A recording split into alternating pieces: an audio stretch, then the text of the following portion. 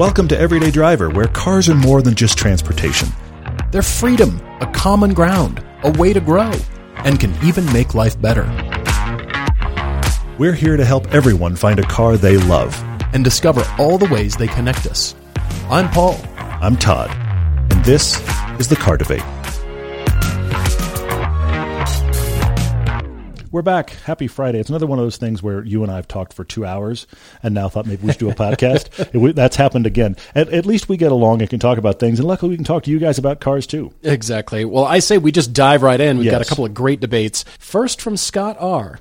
in Rigby, Idaho, who says he can't go to jail, but also he has too much baggage with his car, like emotional baggage. Yes, you do. And this sounds much worse than it is. You can't go to jail sounds like you did something. You haven't done a thing, by the way. But you got our attention. Preemptive. I can't go to jail. You definitely got our attention, Scott. Bravo. Well, he's 37 years old. He's in Rigby, Idaho, just up the road from us, he says. He's been a longtime casual viewer of the YouTube channel. Scott, thank you so much. His favorite by far review was our review of the LS Swapped 944. That belongs to Jeff in Denver. Jeff's pretty excited to hear that right now, yeah. For sure. But he says he's yearning for a new fun car, but he's got so much emotional baggage and personal history tied up in his current ride that it's hard to consider selling it. Plus, he's not 100% sure what to replace it with. He's always loved vehicles of all kinds. One of his earliest memories is sitting on the bench seat of his dad's 81 Dodge Ram when he was 4 years old. He told him he was selling it, and Scott didn't take it very well. I've been through that experience. Be careful when you share this news. He still remembers watching his fingers run over the saddle blanket seat through his tears to this day. Wow. He says these are important details in psychoanalyzing his current conundrum, if we can read through. But his first car, which he drove all the way through high school, was an 86 Civic Si hatchback. It was magical, he said. He must have gone through three clutches in his many years doing burnouts and rowing through the gears at this excellent 5-speed. But as much as he loved it and drove the wheels off it, he still didn't feel like it got the respect it deserved in terms of driving dynamics and utility. Okay. But even a young college student, he says, from a practical middle-class family needs a practical vehicle, which meant more Hondas. He says even after he was a full-fledged grown-up and having moved to Houston, he's had a Honda Accord sedan, an 06 Toyota RAV4, and recently the truck that you have in Houston because you have a truck because you're in Texas. Texas. And, right? And now you can actually have a Toyota in Texas. 20 That's years true. ago, I don't That's know. right. But now the Tundra's come to play for sure. Yeah. He had an 08 Tundra, 5.7 V8, but it was rear-wheel drive, just two-wheel dririve. Now, because it was a Houston truck, by the way, which means it never went off-road. It went through Starbucks. It commuted. Right. Occasionally there was flooding on Texas freeways. Ooh. We're fine. Yeah. Ooh. Well, in 2016, he got a job offer to move back to Idaho. Okay. And he never expected that. He never really wanted to move back to Idaho, but he says the offer was a good one in his undefined field of instructional design. I don't even know what that means, but I'm not you have sure a job either. and you like it and you're in a place that you love. So that's a win. That's a win.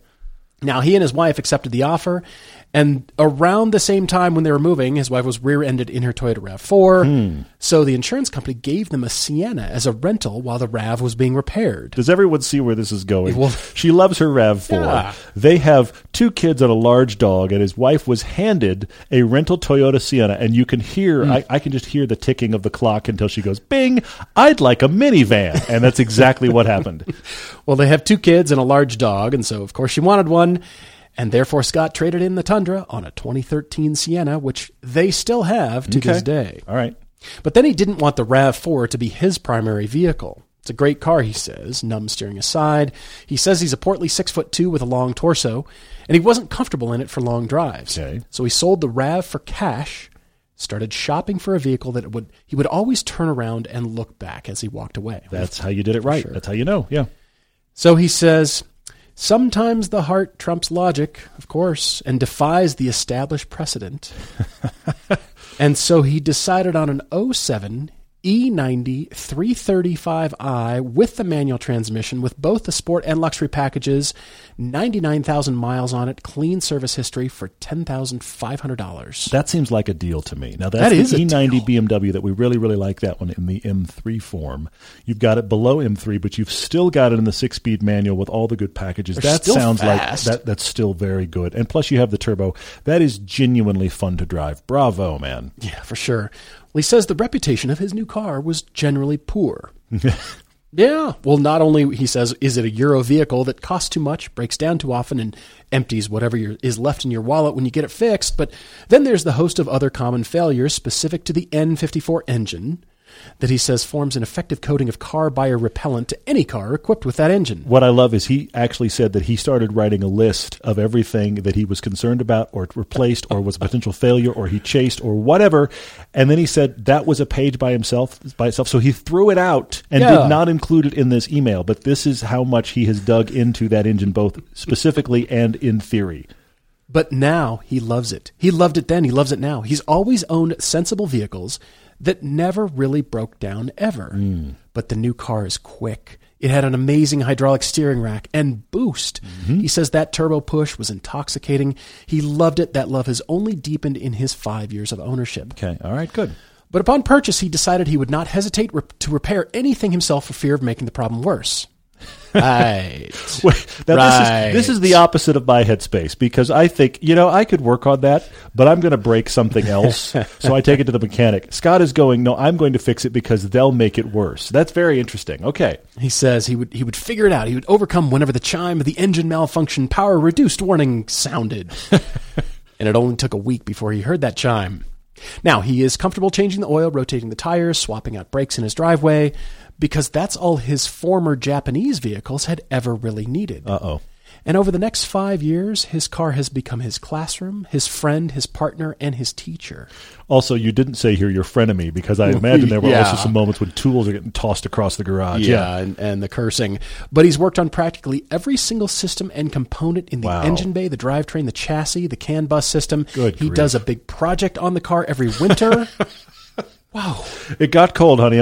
He says literally, it's become a tradition. Can you imagine how tolerant Scott's wife is of this? Amazingly. Every Thanksgiving weekend, there is a tradition. He jacks up the 335i BMW, puts it on jack stand so it's hanging in midair, ready for the winter project.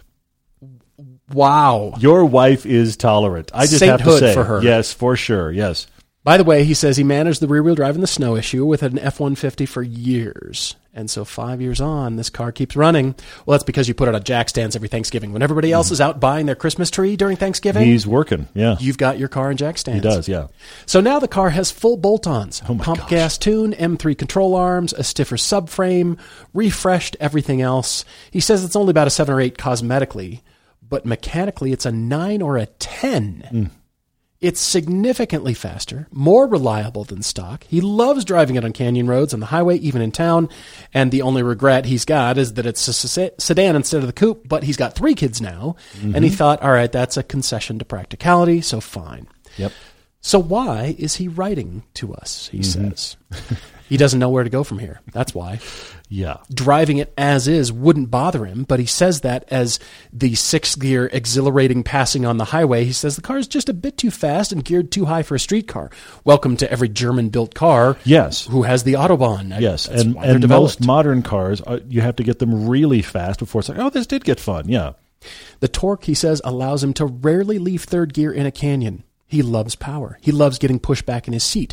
In order for him to explore the car's capabilities now, he has to go deep into the go-to-jail speeds, and he says, I'm a grown-up. I can't go to jail. I love this, Scott. Here's what's crazy is you have just spent an entire paragraph talking about all the reasons the car is too much. All the reasons the car can't be exploited anymore on the highway or in your normal roads or when you're running errands or even on a canyon. You've been eloquent about that. I'm pointing that out here because of the next paragraph, which is if you keep it, you plan to install bigger turbos and get it to roughly 475 wheel horsepower and 525 wheel torque.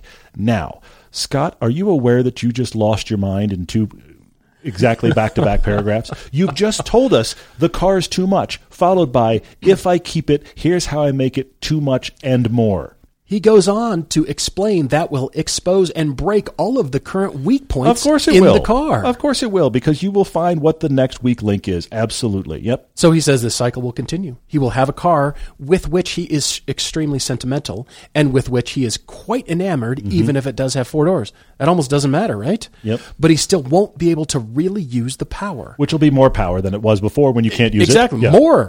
And so he says, I guess it's going to be good for the verbal sparring of proverbial phallic measurements at Cars and Coffee. You're right. Yes. Because there's always a phallic car, and there's always somebody at Cars and Coffee or any show that has the argument, well, if I throw enough big numbers or enough small numbers in terms of 0 to 60 in performance, here's all the numbers.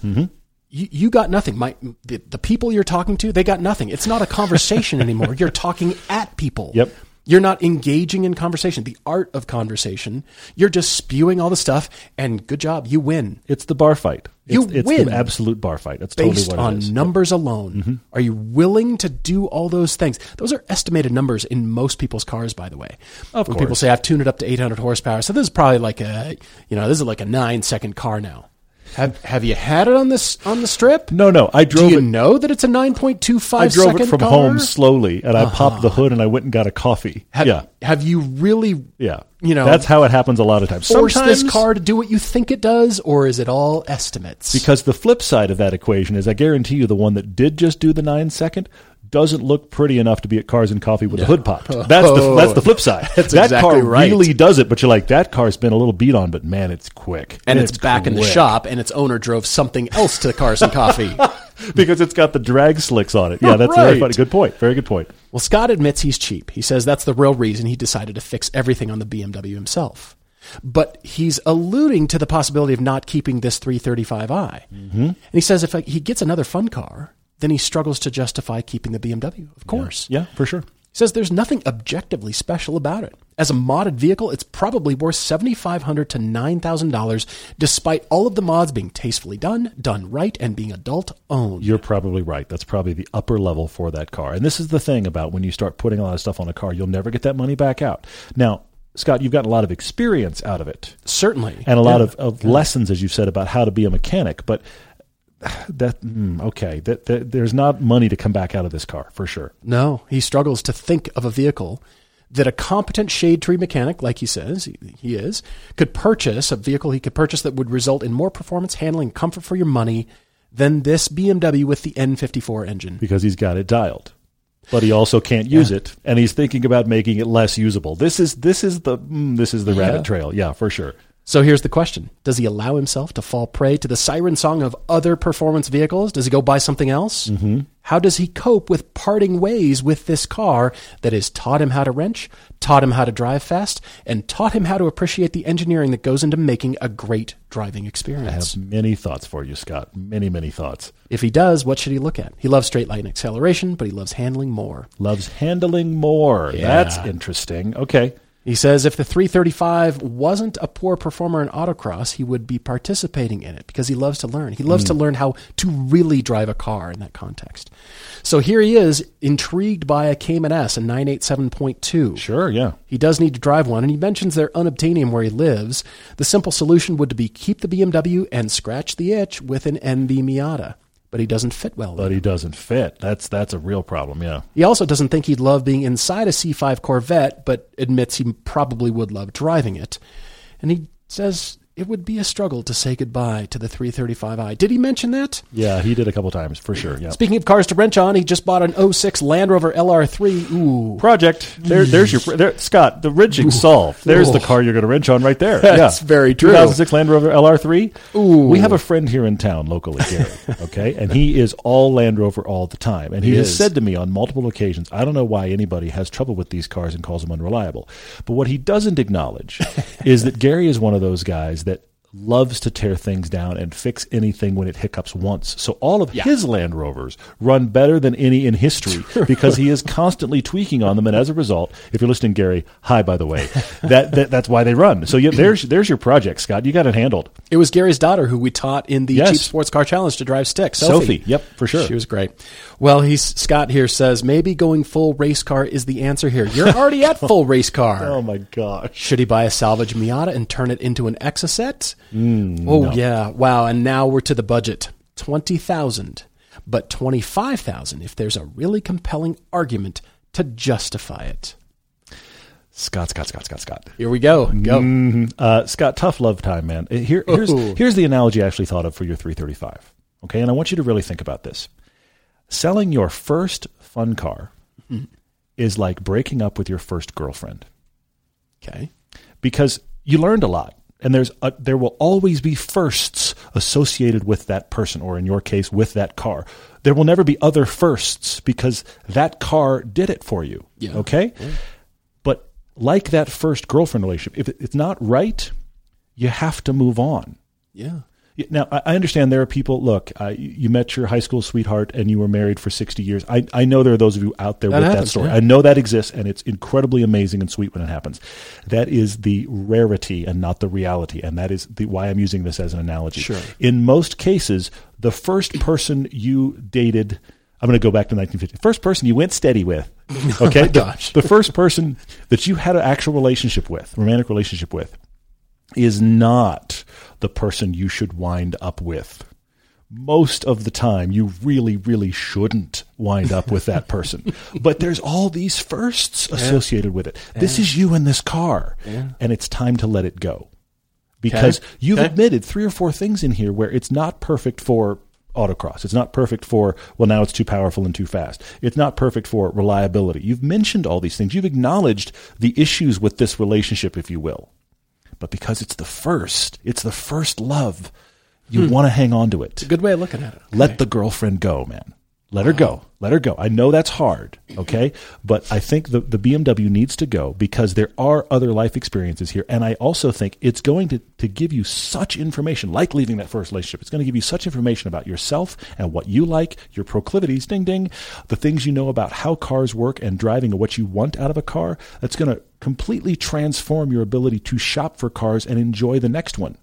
Mm-hmm. Okay. So this is time to go. You also said you prefer, you like power, but you prefer handling. I find that fascinating. Okay. Since this entire discussion of this car, all you can really think to do to it now is add more power. Right. But what you really like is handling, and you want to do more canyons, and you want to do more autocross. So let's just back away from power. I like it. What you need to do, and I think might be the beginning and end, is you need to shop the 86 chassis. You're a big guy. Big guys fit in the FRS BRZ. Shop first gen or second gen. Either one. If you really want something to wrench on, get a cheap first gen and go nuts. Just make it yours. They're easy to work on. There's tons of parts. They're out there. They're known commodities.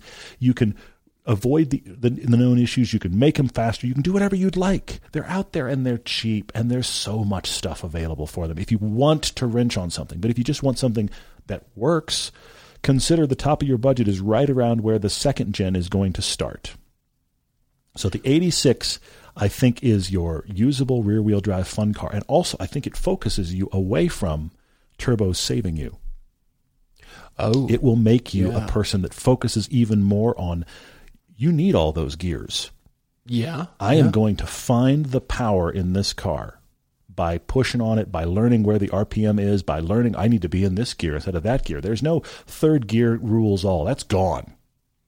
So that will teach you that as well while you're focused on handling. I have alts for you. I think the alts are compelling as well, and that is used 370Z or a C5 or C6 Corvette. C6 if you can do it. I think you would thoroughly enjoy it.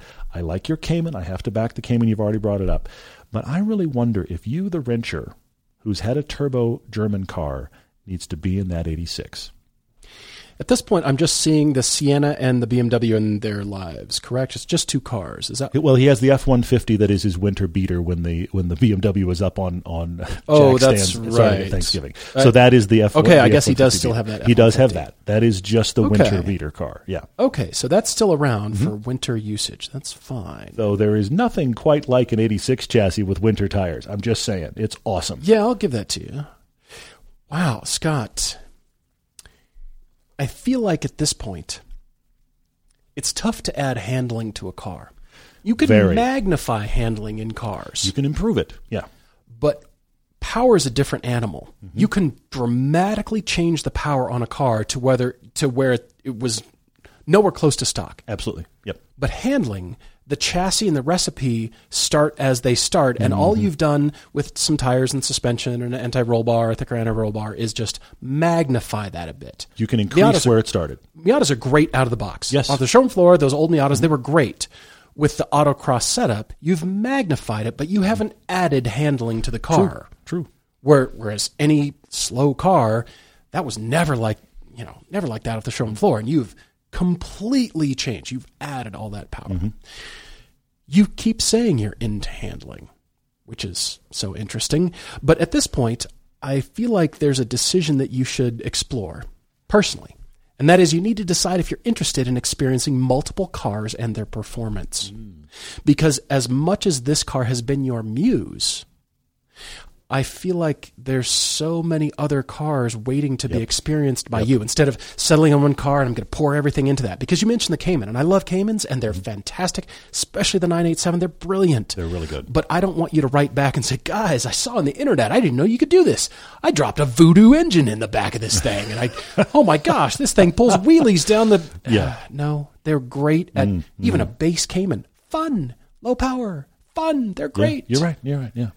So I'm not sure if you can keep your hands off a car. Mm-hmm. I'm not sure if you can about that too. Yeah. Not touch a car. And you also can't buy every performance car you're interested in and modify it to make it have absurd numbers you can't use. Yeah, stop. You can't do that. You've already discovered that. Maybe you can with all the budget in the world, but you're wanting to keep it long enough to wrench and work its way into your life and have it long enough where you've enjoyed and extracted almost every experience. That takes a few years to do that, road trips and all that stuff. Mm-hmm. And then doing that again and lather, rinse, repeat with every performance car. Ooh, that's a lot. So what's your flavor? Is it older cars? Is it wrenching? Is it just keeping them going? But it doesn't sound like I said, you're not going to be able to allow yourself to not touch a car, not mod a car, not do something to it. Yeah, and this is the cycle, Scott, because your story is actually not that uncommon, Scott, because we've known a lot of people that wrench, and only improve a car, and they improve it out of being usable. It's bigger turbos with 525 amazing horsepower. When you use it in whatever they built it for. Is that dragging? Is that day at the track? Is that whatever? It's amazing for that. And then they step back one day and they realize all the other times I want to use this car, it got worse. It got it got laser focused for the thing that I wanted it to do, and it got worse everywhere else. And I know that there's no real dollar level, low or high, that you pour into modding a car that makes any difference financially. I mean, a cheap car, you pour mods into it, it's going to be expensive. Yeah. An expensive car, you pour mods into it, it's going to be expensive. Either way, both kind are. I feel like there's an outlet to be able to spend less and do less to a car that, as a baseline, will give you better handling to start with, and then you're magnifying it rather than trying to add handling or power to a car that really wasn't ever designed to do that in the beginning. Mm-hmm. So let's start with a different platform, a different chassis to be able to get there. But modern cars and new cars, they don't need to be touched. You don't need to. Unless, I mean, I guess you certainly can. Yeah, absolutely, of course. You can. Why? If you're buying a new car and a modern car, buy a better one. It's the tune out of class question, and we've talked both sides of that a lot, and there's much discussion, yes. Don't put money into the new cars and wrenching and modding the new car. Your money's already going into that car payment. Mm-hmm. What about Mazda 3 turbos? Oh, that's an interesting twist. Okay. It's automatic, but it's reliable. It's good fun, and they're all-wheel drive too. Mm-hmm. And that's the 20. I bet you could get it between 25 and 30, somewhere in there. Even brand new. Yeah. Probably get them 25, slightly used, a year or two old. Yeah. All-wheel drive. Okay, so that's just the car. You've got 3 kids now. Your wife does have the Sienna, but you've got this as the, hey, I just need to commute. It's fuel efficient. I need to just have a little bit of fun. But that way, the next car after that, which is going to be the smaller, lighter, doesn't carry 4 people car, hopefully that will be the car you aren't pouring as many dollars into. You can still mod it and wrench on it, but it's at the lower level to still be able to get your wrench fix. Mm-hmm.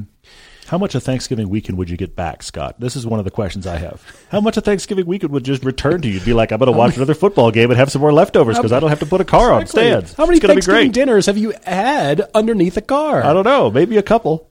So plot your next car. But right now, spend that budget. I do say sell the BMW. You've had your time with it. Absolutely. And like we preach, you don't have to dislike your car to get rid of it. I'm looking at doing that myself. Mm-hmm. And it's kind of enlightening and empowering in a way. It's freedom. It's a little bit of freedom. Interesting. So plot your next car. In the meantime, get something that's fun, but that doesn't have to be wrenched up to 525 rear torque. Where you rear wheel realize torque. you now can't use it. That's the real bait and switch here about power like that. Is you get there and you go, now what do I do? So how about you get that Mazda 3 or just get something that does have 4 doors, but it's less. It's still fun. Those Mazda 3s are still fun. I'd say probably they handle almost as well as your BMW. Maybe. And that's your driver. That just hangs out. If you want to, if that trades in and out, that kind of category of car. I'm almost looking at this as the category. But then the one you do wrench on can come and go. And maybe it is a Miata, but I like a Z3 better for you, especially since you're a BMW guy. Interesting. How about a cheap Z3, and you can pour money into magnifying that handling? I'm talking about $8,000 and under, $10,000 and under, $12,000 will get you a nice Z3. You're right. Yeah. And they're just so much fun right out of the box, right as they are, that you're now magnifying handling. You're not doing too much. You're not thinking, when am I going to just tear into this car? You'll have your time back, and you'll still have a fun, good handling, a better handling car. And you said you can't use the power anyway. I mean, you can, but you're going to go to jail if you do. So let's keep you out of jail, right? Ideally. Less people in jail that's a side note of the podcast. We didn't realize that when we started, but apparently less of us getting arrested is a good thing. That's a good thing. And now you've got some opportunity to decide the kinds of things that you want to do. Now, you could experience, like I said, the multiple performance cars, but they're going to be expensive. They're going to be higher end. And are you going to be able to not allow yourself to touch something? So no. So let's just have that Mazda as the aside. And I use it as the placeholder example, like I said. But then the Z3 is your sweet spot. That is the place. You bought it for inexpensive. Yeah. And maybe some of the parts even transfer. I don't know. But I mean, probably not, but you know what I mean? But at least your experience with BMWs does. And you know these cars, you know the platform, and now you've got just a 2-seater, a fun, just the manual thing. It's your outlet now, and you're not pouring all the dollars into keeping this thing running. It's less, hopefully, to wrench and work on, dollars and your time as well. So that is my recipe for you. And then, your car collection grows, but think about this, that Mazda 3, whatever that is, can rotate in and out of your life. Or you just have it and you don't touch that. You don't touch that one. And with your kids, they're growing. Not only are they going to need a first car, but they're going to need a first car to learn on, to learn what good dynamics are. You'll have it at that point. Yeah, that's fair. That's good. It's your instructional tools. So start focusing towards the instruction tools that you're going to be needing. You're going to be needing various types of cars to have them learn. Here's an automatic. How old are these kids? Here they come. Yep. I'm telling you.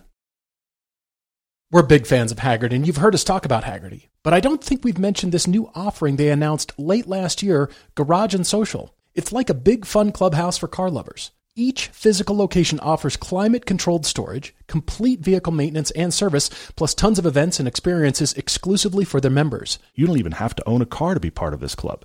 They've got social memberships available that give people all the perks without the storage. There are many locations already: Chicago, New York, Delray Beach in Florida, and Miami too. And they're not slowing down either. They're announcing new locations all the time. We're just waiting for the announcement that they're opening a Park City location, hopefully soon. Learn more about this exclusive car club and storage facility at garageandsocial.com.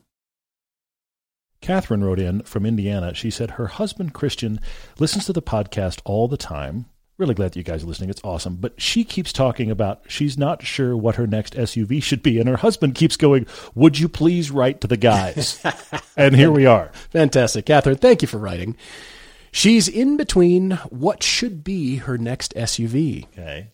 She's a bit picky. She wants her car to be more of a luxury car, and an SUV is a must. She enjoys bigger cars.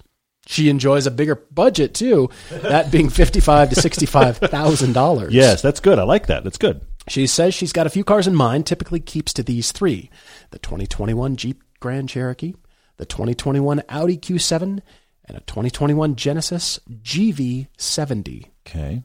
Luxury is really the selling point here, along with size. Well, I think space is a luxury in and of itself. Absolutely it is, yep. They have 2 medium dogs, hoping for a third. So 3 dogs. We're looking for a dog. That is a lot of dog chow. Certainly shopping for a dog, yeah. They travel a ton for work and visiting family in their neighboring states. Love it. Comfort is key. They're also planning on keeping this car so when they have kids too, so they're willing to splurge a little bit more. Okay. Catherine is also hoping to be a realtor in a few months. We wish you all the best with that. Yeah. And so she wants a car that makes a statement. She's drawn to these 3 because of the interior and the infotainment, and she likes the designs, and the screens are flush with the dashboard in all 3 of these. But she's open to other ideas too and would love to hear more from us. I have a friend in L.A. who's a realtor, Catherine, and he investigated for the briefest of moments coming to Utah. That's right, he and did. Going to Plan B Trucks up in Ogden and buying a Hummer. They sell Hummers. They get them at auction, at military auctions, and completely redo these things so they're civilian versions of the original Humvees, and they sell them. So Plan B Trucks. And he was thinking about splashing his realtor graphics all over the Humvee. I remember this discussion. Cruising around LA. I thought, talk about an advertising tool. So therefore it's a write-off there. Mm-hmm, yeah. And, your clients get to hop in a Humvee, like the real military thing. I kept thinking about the fact that as a realtor, you're instantly deciding on your client base. There would be a segment of people that would see a realtor that drives a Hummer and be like, I'm never using him. And others would be like, I'm going to that guy. Totally. You've split your market right down the middle. Yep. I mean, maybe you can. Maybe you could think that way. But I loved the thinking, whether it's a Humvee or something else. I love the thinking, splashing it with, wrapping with crazy colors and be like, oh, there's the iconic, realtor person that handles everything. Well, why is he or she good? Well, let me tell you. But that vehicle makes a statement, and I do understand that. I remember from my own experience buying a house and driving around with my realtor, and it actually weirdly kind of matters. I mean, at least to me, maybe not to everybody. But you're right. You don't want to get into GTI with your realtor. You want to step into something, we're talking about houses. We're talking about all this stuff. You want to be, at a certain level. I do understand the statement that you want to make here.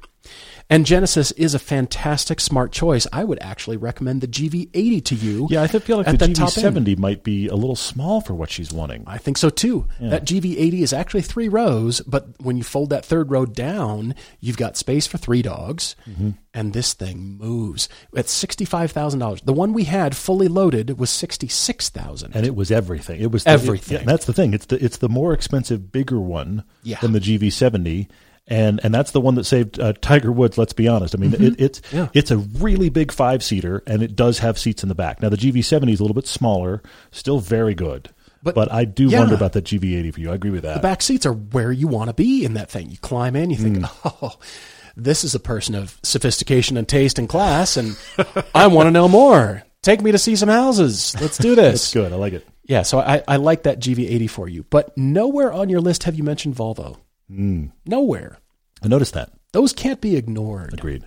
At $65,000, you're well within at least the XC60, if not a slightly used XC90. You're at the bottom of the 90, yeah, for sure. Brilliant. Yes. A different choice. And I do like all of these because they aren't the typical SUVs. They aren't the typical Germans. I guess the Audi is a little bit, but they're not just sort of the, let me wow you with the badge kind of thing, because the Genesis and a Volvo certainly wouldn't.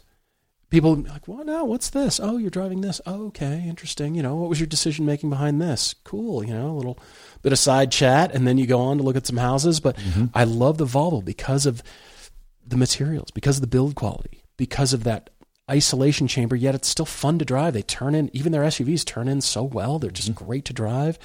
I love those for you. So those are my choices, Catherine. I love the Genesis, but the GV80 at the very top, they're excellent. I think that's the way to go too. Especially with the warranty, fully loaded, all the power, everything. They're just brilliant. The interface is just quite brilliant. And Volvo too. Catherine, there's some great stuff here. I like a lot of what Paul's saying. I want to run through your 3 real quick, and then I want to jump to some others as well. The Jeep Grand Cherokee is fine. I can't get excited about that one for you. Yeah, I think it's fine. But I don't think it's grand enough in spite of the name. The Audi Q7. $65,000 is not the Audi Q7 you want. Yeah, right. That's the problem there. Yes, you can get into them for that, but I think the one you want is probably going to be 80. Yeah. And I don't say that because you have to get a certain spec. I say that because this is how the German cars just add stuff. Yeah. I mean, yes, you're right. The base beginning of the Q7 is well within your budget. I don't think the features you want make the Q7 viable. And I think that the base models of it, this is going to sound weird, you almost should have just gotten the Volkswagen Atlas. Ooh. So that's my question there. That's the one built on the same platform as the Golf, right? And everything else. Yes, Yeah. exactly. So all the way up to the Urus. But anyway, the 2021 Genesis GV70 or GV80 I think is by far my favorite of the ones you're talking about. And I agree with Paul. The GV80 is probably more interesting unless you, for some reason, want the smaller size. But I think that the GV80 is the way to go. And again, those are well within your budget. It's amazing how affordable those are. I have to mention a couple other things. First off, Catherine, I'm going to say this to both you and your husband, Christian. Don't buy a car for the kids you plan to have. Ooh. Don't do that. Ooh. And we said it on many other occasions as well. When you have kids, I hate to say this, you may decide minivans are awesome. You may decide that your really nice, luxurious SUV that you have right now, you don't want covered in kid goo. That's valid. That's valid, yeah. You haven't said, we are currently pregnant. You've said, we have 2 dogs and want a third. So you're not at a place here where you're really already planning for the kid. You're going to have kids. I hope you have lots of kids. I hope that works out wonderfully for you. But let's be honest, just basic biology, you're at least 9 months away from even having a kid discussion. True. Of like a legitimate, where do we put this stuff? She's focused on her realtor career right now. Exactly right. So I think don't burden this vehicle with being the kid vehicle. Handle the kid vehicle when you get to the kid thing. Because trust me, the amount of plastic and sticky substances are going to wow you. So let's worry about that then. So I'm putting that to the side.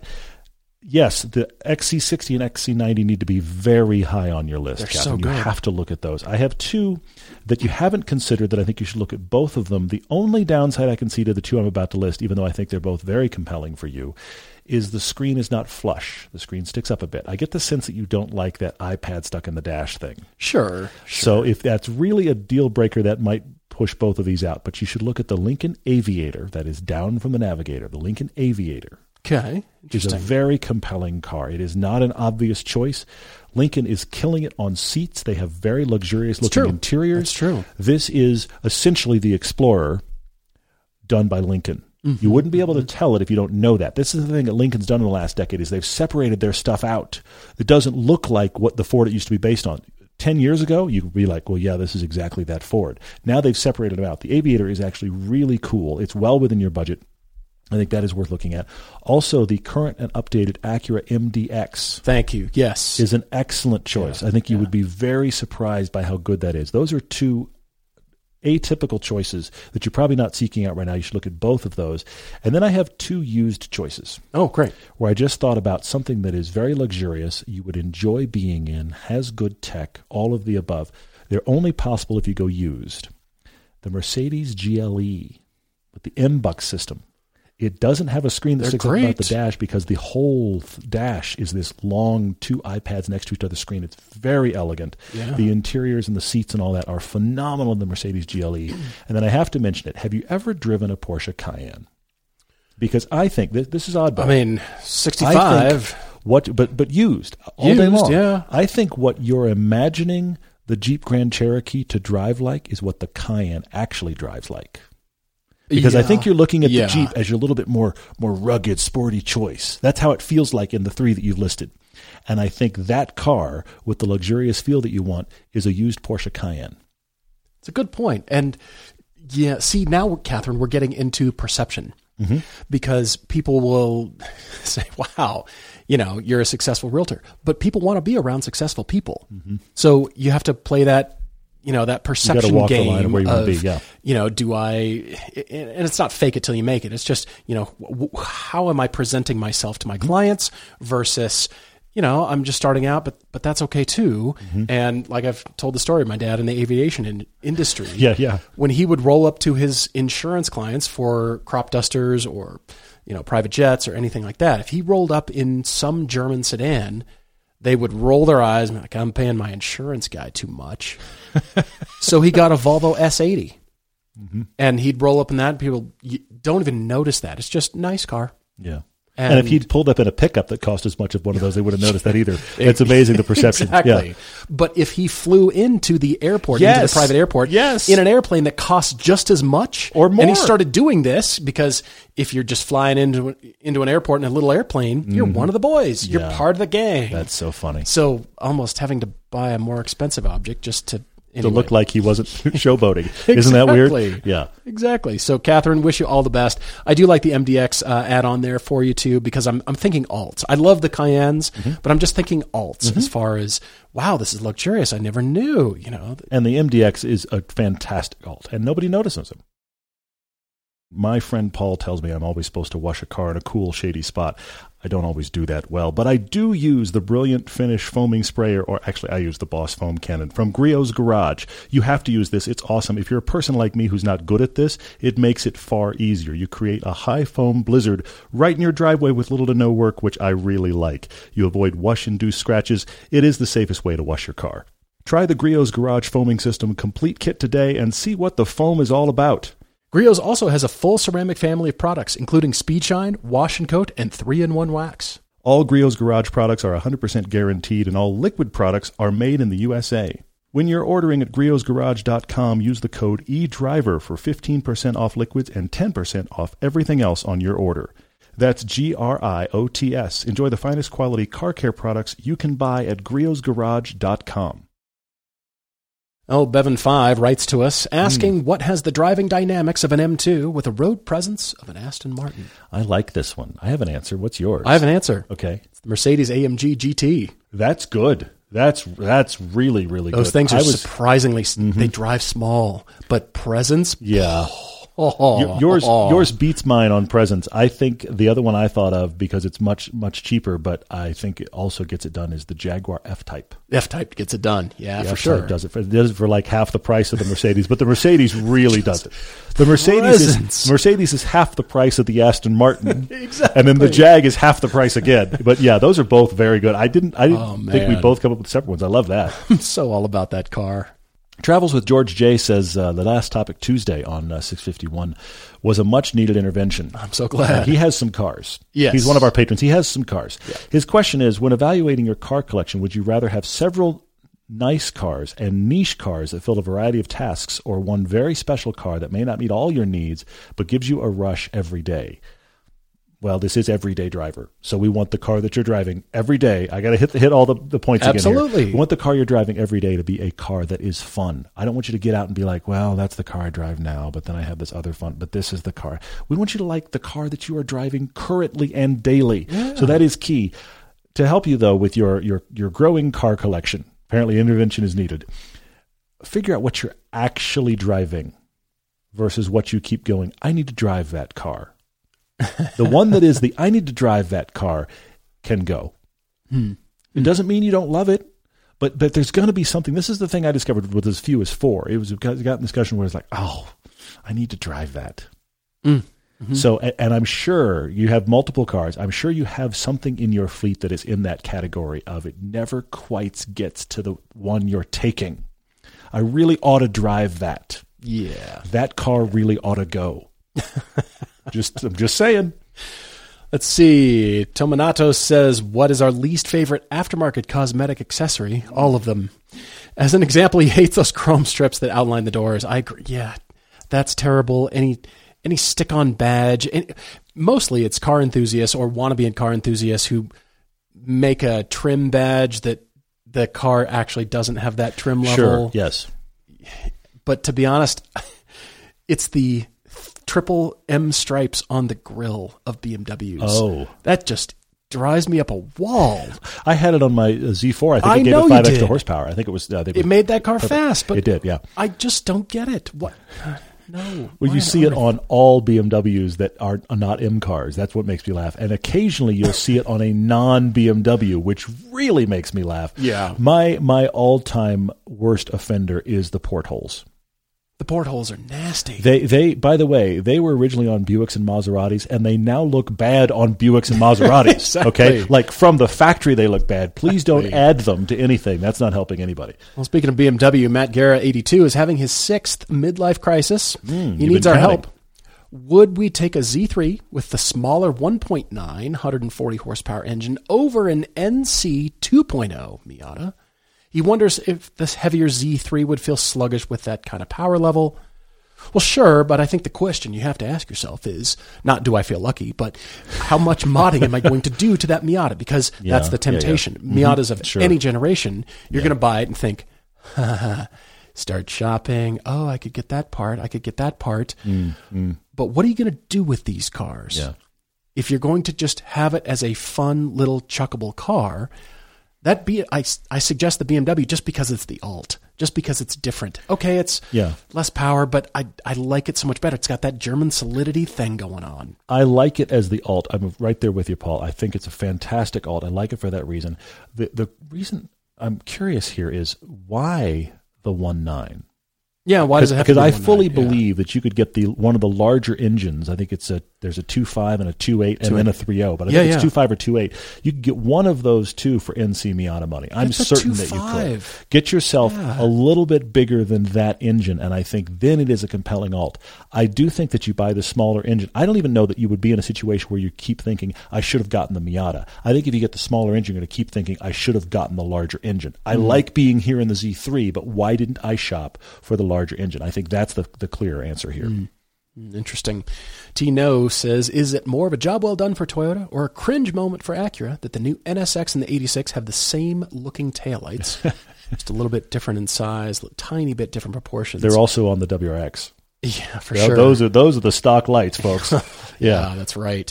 Well, it's obvious that car designers across the board are looking at everything. I mean, is it a cringe moment for Lamborghini or Nissan that the Lamborghini has your headlights off the 300ZX? The Diablo, yes. Who wore it better, right? It's, you see the fashion people do their breakdowns of celebrities. Who wore it better? I bet you 30% of the people that I talk to about the 300ZX, 30% of them make a comment. You know, this has the lights from the Diablo. It's like the thing that almost everybody apparently knows about that car. Actually realizing which came first. Yes, exactly. Yeah, but it's amazing to me how many people that's the little historical thing they want to bring up. I think it's fascinating. I thought it was so funny. It reminds me of your son with Angry Birds and Star Wars. Oh, yes. And not understanding which came first. And that just made you just... First time we actually watched Star Wars, he's like, it's like the Angry Birds show. It's like, no, it's not the... Yeah. I think it's a job well done for Toyota because paying homage to an NSX... I mean, it's not that we want an NSX, but the fact that Acura is still doing it, there's hope that they could improve the car or make some changes and actually make it better. But, that's not a bad thing at all that Toyota's kind of glommed onto that, and it actually works on that car too. The question, Tino, is that if it works on both cars, then okay. If what they've done for both cars actually fits the performance and the personality and the corporate look or the corporate ethos of that brand, fine, let them both wear it. But clearly, you can find, headlights, taillight shapes, creases, everything on this car. Well, that car has it too. Who wore it better? Which do you like better? Gearbox Car Reviews has a question that it's almost a topic Tuesday. I'm going to see if we run through this real quick. He said he feels like on forums that the non-car obsessed public only wants to discuss Honda and Toyota. And he sits here and goes, okay, but if you want an A to B cheap to maintain appliance that's actually good, why does nobody bring up Mazda? He means not us car people. He means like the general public. Why is nobody going Honda, Toyota, Mazda? And then he jumps from there and says, Mazda's been making great cars for a while. And here comes Kia Hyundai now making great cars. Do they have a chance of ever entering that conversation with Honda and Toyota if Mazda can't get it done after decades? This is kind of what he's asking. Gearbox Reviews. Okay, let's see. I think the thing that may make Hyundai and Kia get there is the warranty that they offer. Oh. Because the thing that Honda and Toyota, the reason that's in the general vernacular, or in some cases Subaru as well, is because people that are not car people are generally only shopping a car that will run in spite of them. They don't have to do anything more. They don't have to pay any extra per month. So here comes Hyundai, which Mazda's not promising that. Now, Mazda's got great cars, good dynamic cars, but that's not what Mazda is known for. Mazda is known, even though they walked away from it, Mazda is known for zoom zoom. Yeah. And if you're not a person that cares about zoom zoom, you just want no maintenance. Okay, that's all you're looking for. I just don't want to think about this car other than do I have to put gas in it? Okay, so that's all that's going on. So I think that Hyundai and Kia may break out because, first off, their products are very good. But secondly, if you're buying a new car, they are killing it on warranty. And if you're looking for something that's just going to run, you might take into consideration something that their warranty beats everybody else. And then I've told this story before. This is fascinating to me. There is an interesting historical thing about the Hyundai Kia 10-year warranty. Yeah. They were making cars that we all laughed at. We all did. They were bad cars. And that's still in people's minds. That is still, unfortunately, this is why he brings it up, because this is still the perception they're fighting against. And what's fascinating is when Paul and I start putting people in Hyundai or Kia products now, across the board, they're always like, this is great. This is a Hyundai, Kia, Genesis. What? Seriously. Yeah. But what happened is in the early 2000s, they wanted to be considered seriously. And so I can't believe this, but it fascinates me. The marketing department came up with the best warranty in the business. And they somehow pushed that through and got it approved that we're going to offer the best warranty in the business. I've never heard of this happening before. So the marketing department pushes through the best warranty in the business.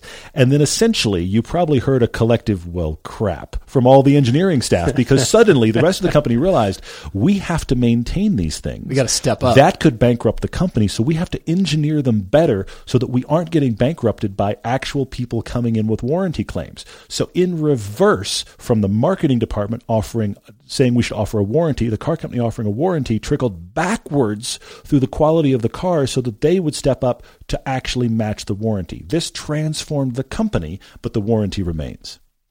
The takeaway I've got here is that a marketing department proved that they could be actually useful. They proved That's that all they, I've could, really they heard. could transform a company. You're absolutely right. And probably all the people that came up with that warranty are no longer at Hyundai Kia. We're still talking about that warranty. They're that the was CEOs a score. of all the rest of the car companies. That was now. a score for sure.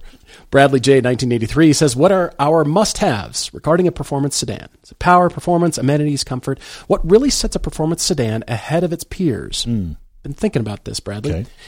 And it's every category you can think of where it's outstanding or nearly outstanding. Because for sedans to exist and to continue to exist, they have to. Give you an example.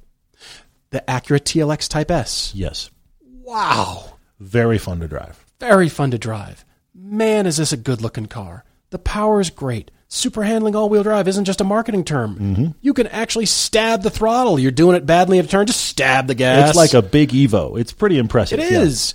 But, man, those back seats. Well, and the front seats aren't all that comfortable either. Front seats aren't that great either, and there's not a lot of space in such a big car. But now let's talk about the Genesis G70, the 3.3 turbo all-wheel drive. Yeah. Wow. When you get to the point where it's under $50,000 and doesn't have adaptive suspension and still doesn't have the big brake upgrade and still brilliant, hello. Wow. Power, wow. Handling, decent back seat space. It looks great, I think. And, man, that warranty and the tech and build quality. And so you go through every category because we could talk about Hellcat-powered anything. Let's talk about the Challenger. Yes, they're crazy. They're fun. You would think that, okay, the performance sedan's got to be the power. No, because there's the turbocharged sedans now that are out there that are, they're still really quick and they don't have this monster heavy engine that weighs the front end of the car down and just weighs the car down in general. It's not as nimble as these others. That CLA 45 that we have, I am in love with that thing. It is a discount M2, M2 CS. Well, yeah. It's a direct competitor to the M2 competition. Watch our test drive on that. That's a pretty fascinating little car for $70,000. But in every category, you think, wow, it looks good. Man, the power, man, build quality, man, this interface is great. It just scampers, comfortable on road trips, on and on and on. And if you can get to one thing that you run out of categories and it's a standout in everything, buy that car. Well, I'm glad you brought up two of those, the Acura TLX and the Genesis G70 that we just had, because one of the things that we dug into and talked about on the test drive specifically for the Genesis is the fact that, believe it or not, the back seats in the Genesis are as bad as they are in the TLX. Yeah. Both of them have terrible back seats, but the difference is, at least for me, that I was more comfortable and I was more ergonomic and I felt more luxurious in the front seats of the G70.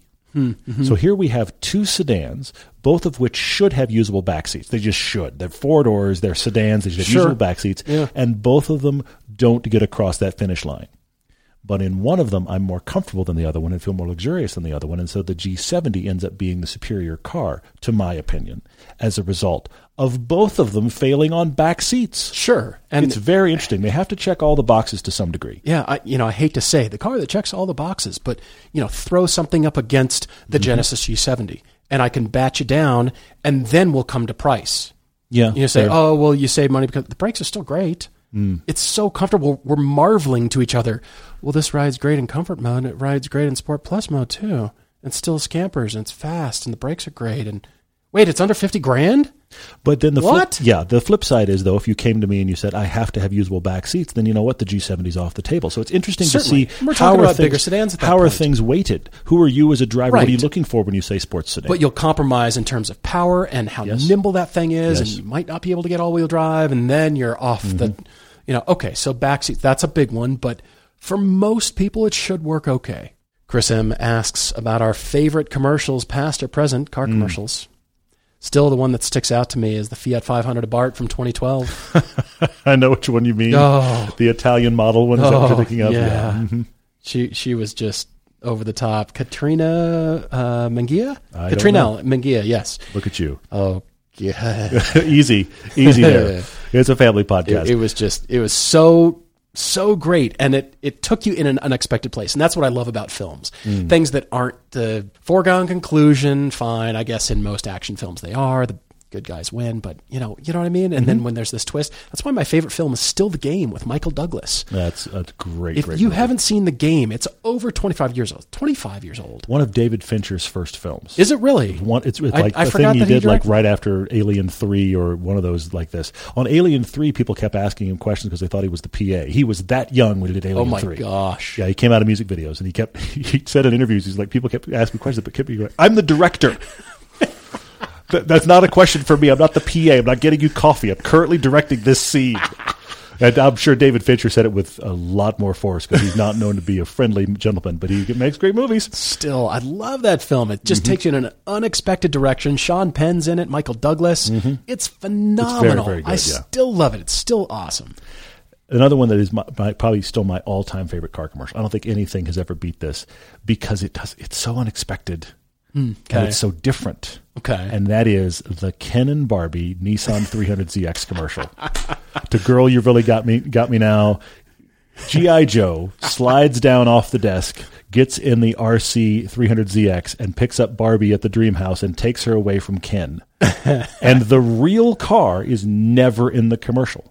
It's all set in a world of plastic toys. And it is phenomenally good. It is my all-time favorite because it just sells it. There was one that was all animation that was when the FRS first came out.